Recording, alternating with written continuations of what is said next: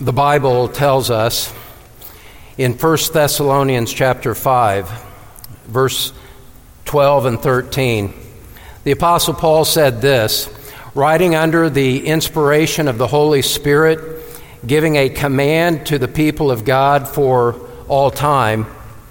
And it says this, "We request of you, brethren, that you appreciate those who diligently labor among you and have charge over you in the Lord and give you instruction, and that you esteem them very highly in love because of their work." Brothers and sisters in Christ, in light of that command, I invite you to show your appreciation for Pastor John MacArthur as he joins me on the stage.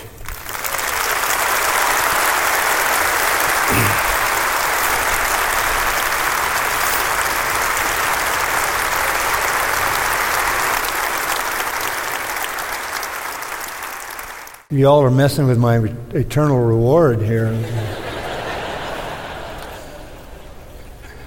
John, welcome to the east side of the Mississippi River. Thank you. It's wonderful to be here. John, I told you earlier, many people have told me that this event is their one opportunity in a lifetime to see you live and to hear you preach in person, and so it's particularly meaningful to them. And I just wanted to give you an opportunity to say a few words to people like that. I know there's a lot of them in the audience. Some have driven from as far as Idaho to be here tonight. Wow. Well, first I want to introduce my wife, Patricia. Stand up, my dear.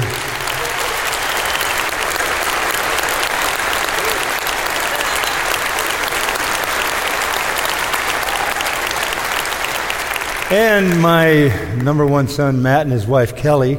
Stand up.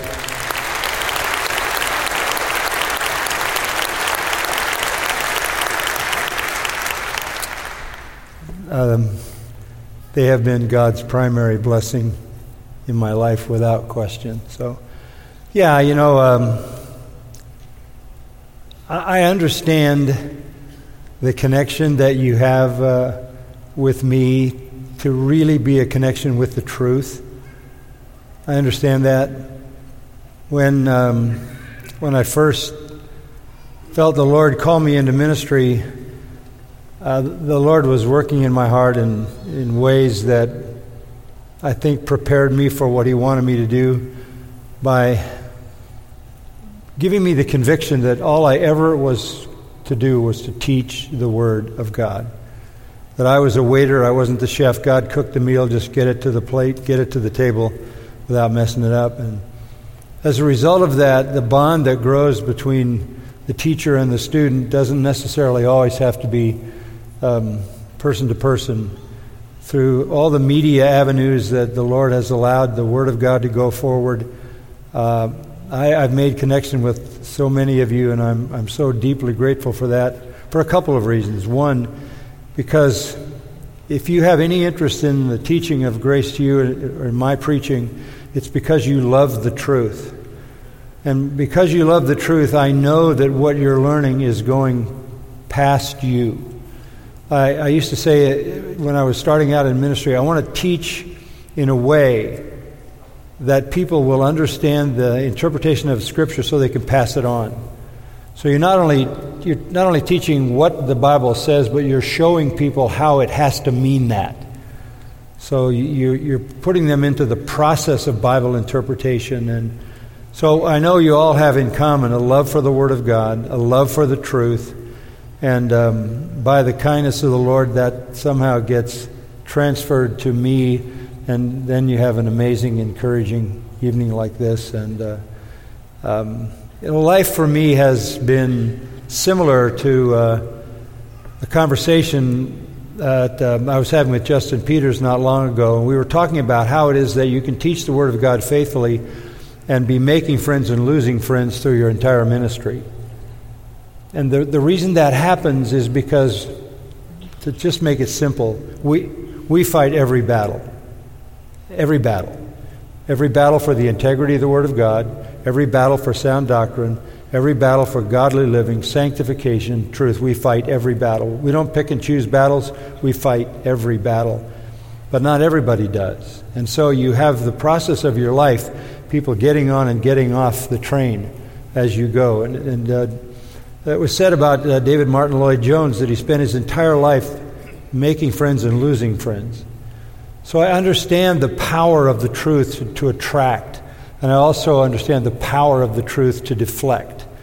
And so it's really encouraging to me because there's nothing more gratifying in my heart than to know that the Word of God is at work in your lives, and this is just amazing, refreshing to me. So, well, the privilege is ours to have you with us tonight, John. Let me just kind of ask you a very broad question. It's a matter of public record that you will turn 83 years old next month, and you have been the pastor.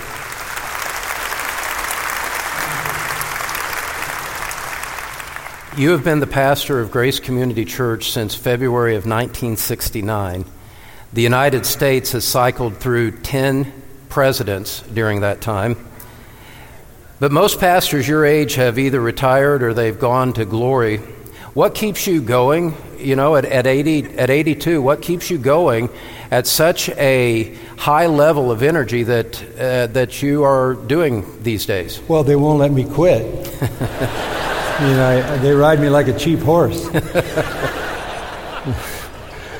No, what am I good for, Don?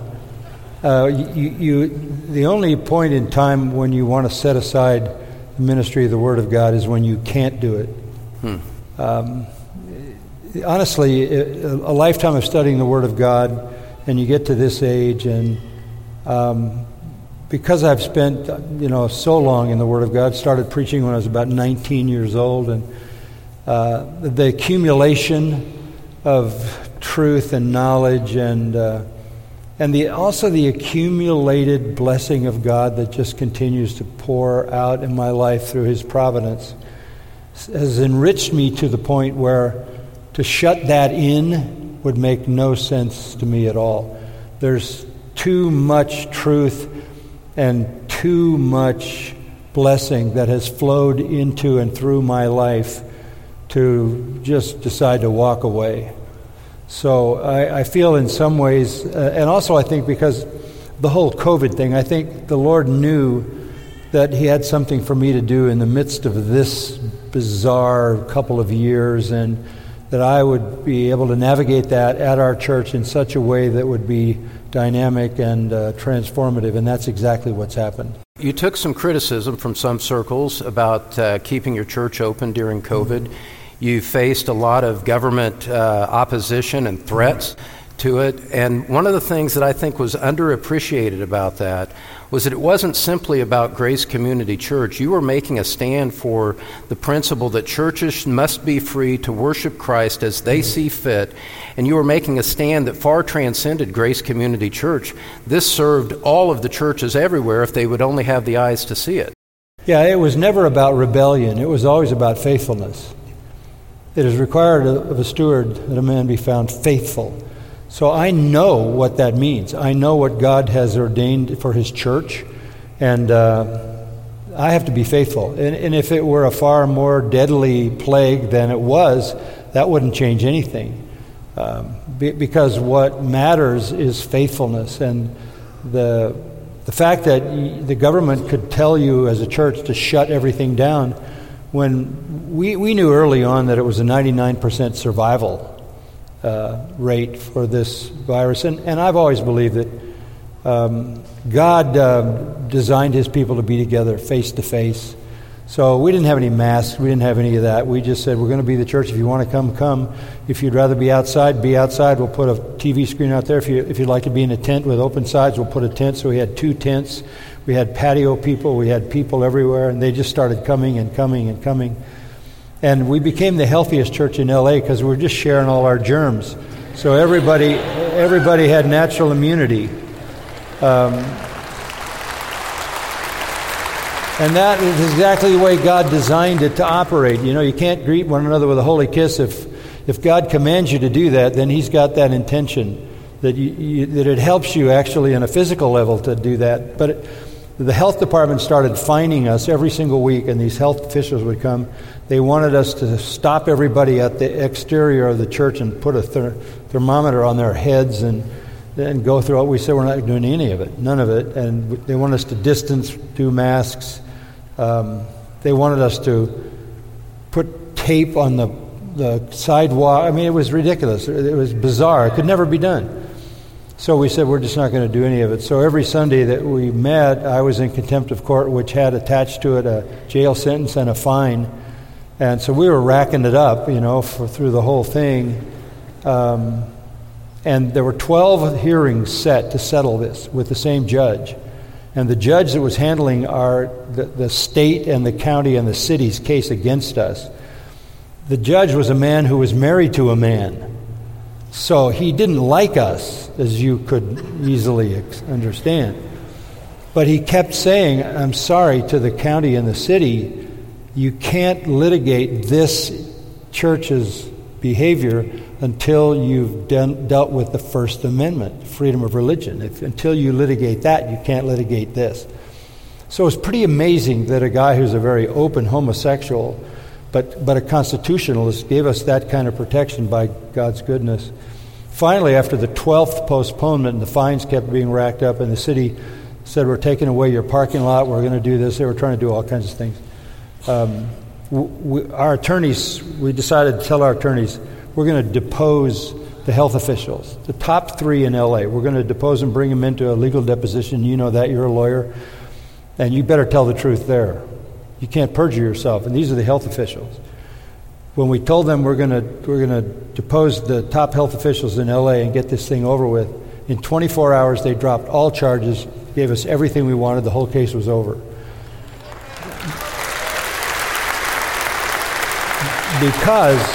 Because they were terrified of the truth. If the truth were known about COVID, the health department actually had to put on their website that no outbreak of COVID ever happened at Grace Community Church. Pretty amazing. We had one Sunday we decided to bring all the kids back, and 1,000 elementary and from babies to 6th grade, 1,000 kids showed up because they hadn't been in school, and we had them back. We had balloons everywhere. We had lollipops this big, and parents brought their children back, and it just kept exploding and exploding. And the result of it is we starting this fall, will have 2 complete new Christian elementary schools just to absorb all these kids that are coming to our church. Masters University under the banner of the church, and driven by the same commitments to be the church in the world and be faithful, has exploded to such a degree. We've had the 2 largest incoming classes in history, and we don't know what we're going to do with all the students that are coming, just because we were faithful to the Word of God, and we stayed faithful to the biblical mandate to be the church in the world. We didn't cave into the culture, and so it's really caused all our ministries to flourish. And the people that started coming to our church were from all kinds of churches. Normally a church like ours grows when people are saved, or when they come from another church because they want better teaching. But we were getting like Episcopalians and Lutherans, and so we were having interviews that were very different than the ones that we would normally have with new people. For church membership. For church membership, right. Yeah. We were baptizing. We were taking in 85 to 100 people a month in church membership. And we didn't do any recruiting. It was that we were open. Right. And people were safe and they weren't fearful. You cannot, simple truth, you can't project fear of any kind to people and then tell them you trust God. You can't do that.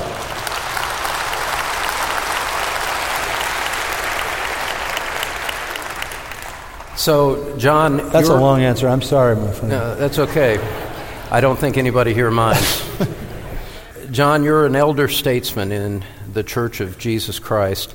Speaking beyond Grace Community Church and just looking at the state of evangelicalism broadly, assess for us the state of the church. What do you see coming down the road? What's the future hold? Oh, I'll tell you exactly what the future holds for the church. The true church will prevail. I will build my church, and the gates of Hades will not prevail against it. But look, if you want to assess the contemporary church and its failures, you can go back to the first century and read the book of Revelation, chapters 2 and 3. And you will find in those 7 churches, 5 churches that were in desperate condition, to the point that the Lord threatened to vomit them out of his mouth, or to come and remove their candlestick altogether, to bring them under judgment. So a false church, or a weak church, or a compromising church, or a worldly church is nothing new. I mean, you're not even out of the New Testament, and you've got Peter writing an epistle saying what's going to come, chapter 2, right? And false teachers, and all that. And then, as if that's not enough, Jude writes almost the same thing and says, oh, by the way, they're all here. And so the New Testament ends in a most remarkable way. You have the warning of Peter about the false teachers. Then you have John's 3 epistles, and that's all about the truth. Then you have Jude saying, earnestly contend for the faith. And then you go to the end of the world in Revelation with the warnings extended in the early part, and the rest is eschatological. So there's an assumption at the outset. I think even in Matthew 13, Jesus gave all those parables describing the church age, wheat and tares. Don't think you can separate them. You can't wait till judgment. God sends the angels who will separate them in the judgment. The kingdom is like a dragnet. It drags in what the fisherman wants and all the debris on the bottom of the surface. And there's going to be seed cast on hard ground, and some people will ignore it, and others will have a kind of an emotional response but no root. So Jesus told us it would be like this, but the true church will prevail. So while I say that I fight all the battles because I have to earnestly contend for the faith, at the same time, I know who wins. Yeah, good.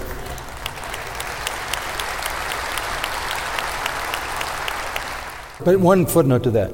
One of the reasons the church is triumphant, and this is very important, is because God not only chooses the end, he chooses the means. And the end is triumphant, but the means is the faithfulness of the leaders of the church.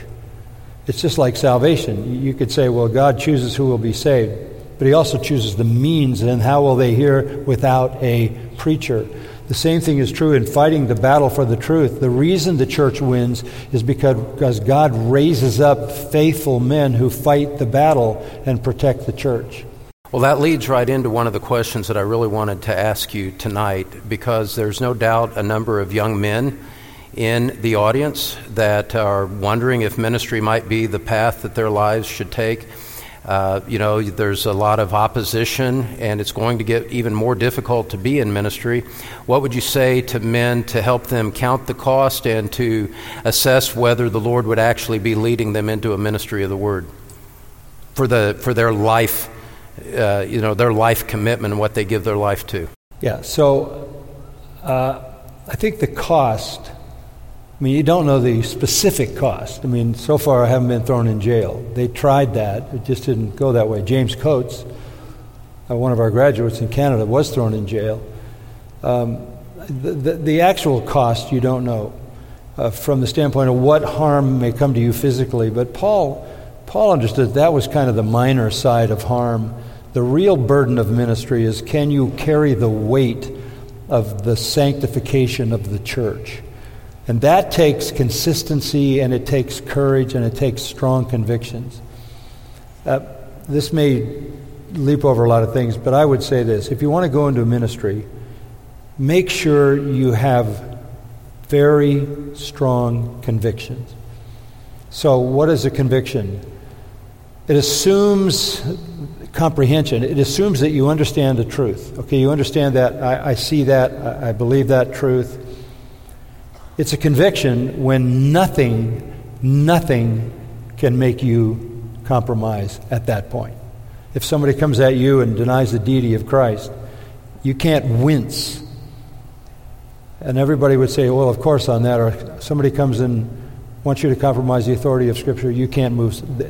When you would literally go to the ground to hold on to that, that's a conviction. But it shouldn't stop there. If you're going to go into ministry, it has to be more than a conviction, because fighting for those convictions can kind of wear you down. There's another element that I think is so critical, and I like to think of it as affection.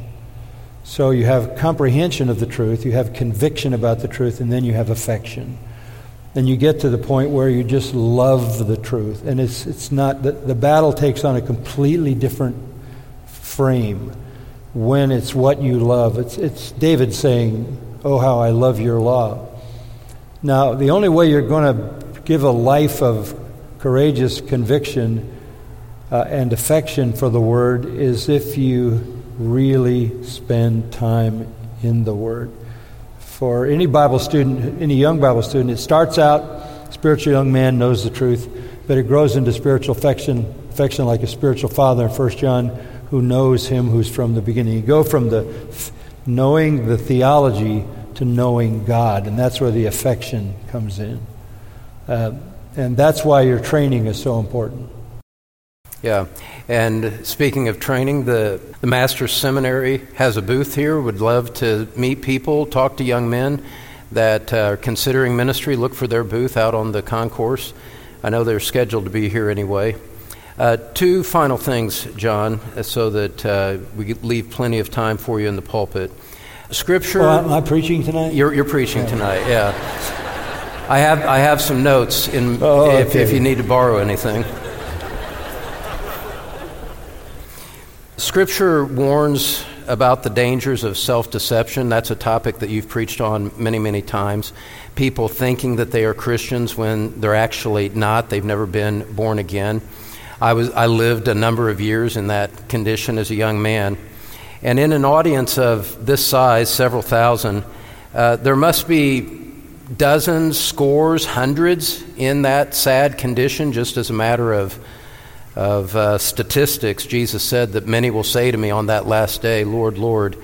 What would you say to them? What should they be thinking about as you enter the pulpit tonight? How can help people to examine their own hearts here tonight to get the maximum benefit from the text that you've chosen to preach on? I think, and you know, Don, of all people, but I have spent most of my ministry life trying to explain the gospel to the church, not to the world, to the church. I write books on the gospel, but I don't write them for unbelievers. I write them for professing believers.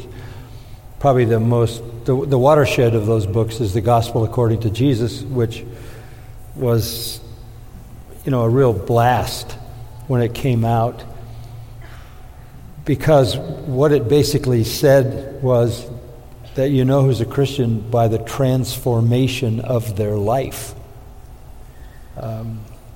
How do you know you're a Christian? Not because there was an event when you prayed a prayer, not because you have emotional feelings about Jesus, but because you've been totally transformed, just completely. That's, we all like to quote Ephesians 2:8-9, and therefore by grace are you saved through faith, that not of yourselves, that is a gift of God, not of works, lest anyone should boast. So we say it's wonderful. Salvation is all of God. It's divine, monergistic, elect power that strikes the sinner and awakens him. But God has also ordained your sanctification, and it's unmistakably connected. So the next verse says, "For we are His workmanship, created in Christ Jesus unto good works, which God has before ordained that we should walk in them." As much as your justification was sovereignly ordained by God, so was your sanctification, and there's no justification where there's no sanctification. So by grace you were saved unto good works, and God not only ordained your salvation, He ordained your life of good works. God pre-wrote your sanctification in the eternal record. So the question of who is a true believer is answered directly by looking at an individual. It goes right back to what Jesus said in John 7, "By their fruits you'll know them." Or James says, "Faith without works is dead." So you're not trying to get in touch with some emotional experience, some prayer, some event, some walking down an aisle, some baptism or whatever. It's what's your life like. Look at your life. And there's a series of contrasts in Ephesians 2 where it says, this is how the world is: futility of mind, darkened in their understanding, callous, sensual, greediness and impurity, but you have not so learned Christ. If the truth is in you, you don't live like that. You live differently than that. The old self is gone, the new self has come, and the new self, and this is so powerful, is created in the holiness and righteousness of the truth. So if you've been saved, you've gone from all the corruption to holiness, righteousness, and truth. John is even more bold than that. He says the children of the devil are known by this. This is how they live. Children of God are known by this. They don't sin. The pattern of sin is shattered. It's broken. It's interrupted significantly. And Paul, in the end of the chapter, lays it out. You stop lying and you start telling the truth. You stop being unrighteously angry, and your anger is righteous indignation over the honor of God. You stop the filthy communication of your mouth, and you begin to speak gracious words. And you stop bitterness and clamor and retaliation and vengeance, and you forgive everybody the way God forgive you. So it's the transformation of the life that is the evidence that, because you before you're saved, that life shows itself, right? What else could? I mean, it's like a dog barks, right? That's who you are. But when you're a new creation, the new creation is necessarily manifest. So I say to people, if you want to examine yourself, whether you be in the faith, 2 Corinthians 13:5, you look at the fruit. It doesn't mean that it's all that it should be, but it does define the direction, not the perfection, but the direction of your life. Yeah, good. Well, John, I want to pivot to something else and bring this portion of our evening together to a close. And I'll ask you to forgive me as I use my notes here, because what I have to say in this moment calls for precision. And I don't want to ad-lib this. Excuse me just a second. I need to pull something out here. Have a little something for you in a moment. But John, I have known you for over 25 years. You have been my teacher before we met. Then you were my pastor. Then you were my boss at Grace to You, fellow elder at Grace Community Church. And in recent years, if I can be so bold, I consider you a friend. And tonight, I speak for thousands in this arena and thousands watching on the live stream with what I am about to say. And I'm going to do my best to control my emotion in the moment. You are an extraordinary teacher, pastor, and leader. I have seen you closely in all of those capacities and more. And in recent years, I've watched as men that you have helped and elevated in ministry distance themselves from you. When the battle was intense, they went AWOL on you, and people that professed to be your friends turned out not to stand by you. I've watched as others who have never met you painted a false picture of who you are, and I've felt a sense of indignation about that. And John, I just want you to know that those people like that do not speak for me, and they do not speak for us, and they never will.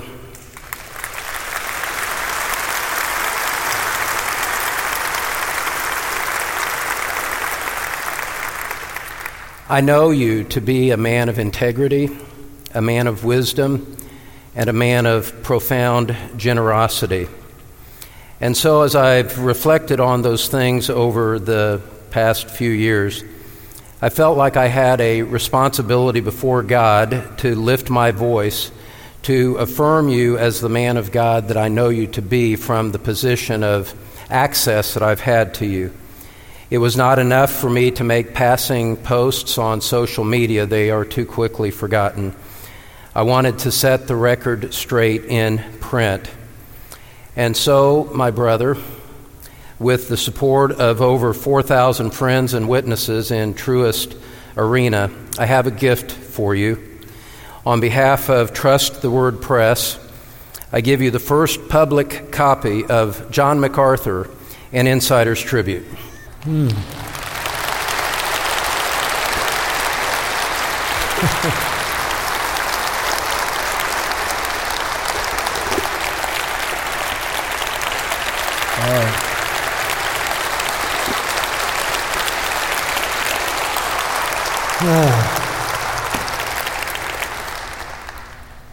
I don't know what to say. This is overwhelming, but thank you, Don. Deeply thank you.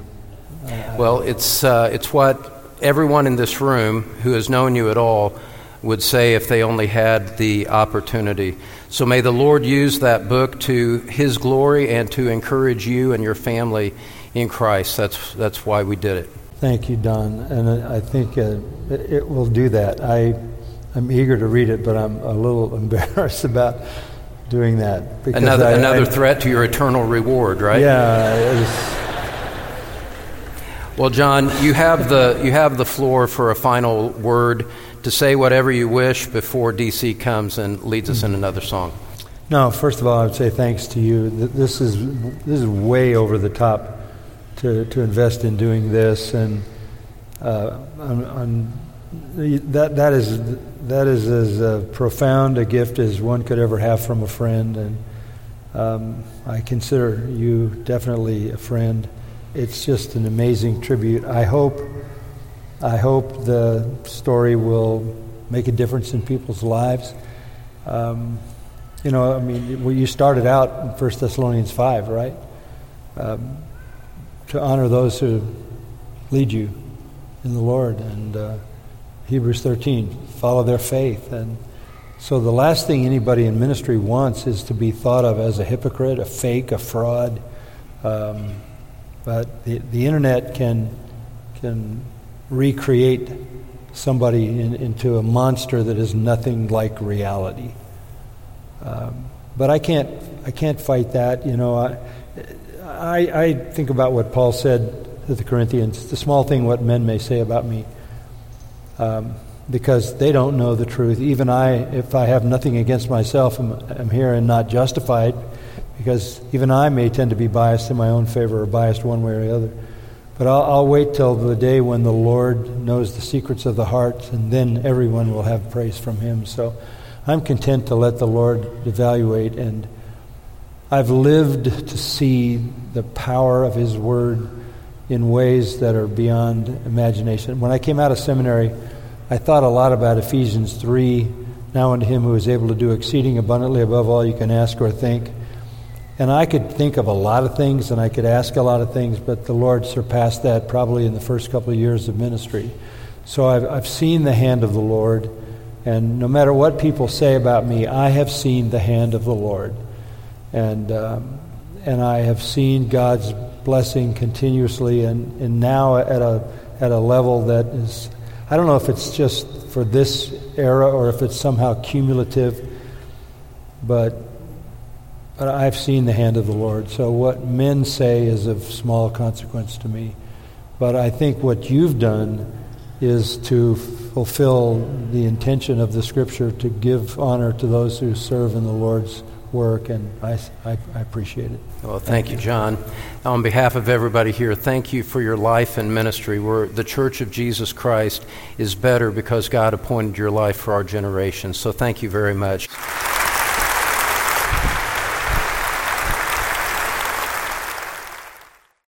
Thanks for listening from Truth Community Church in Cincinnati, Ohio.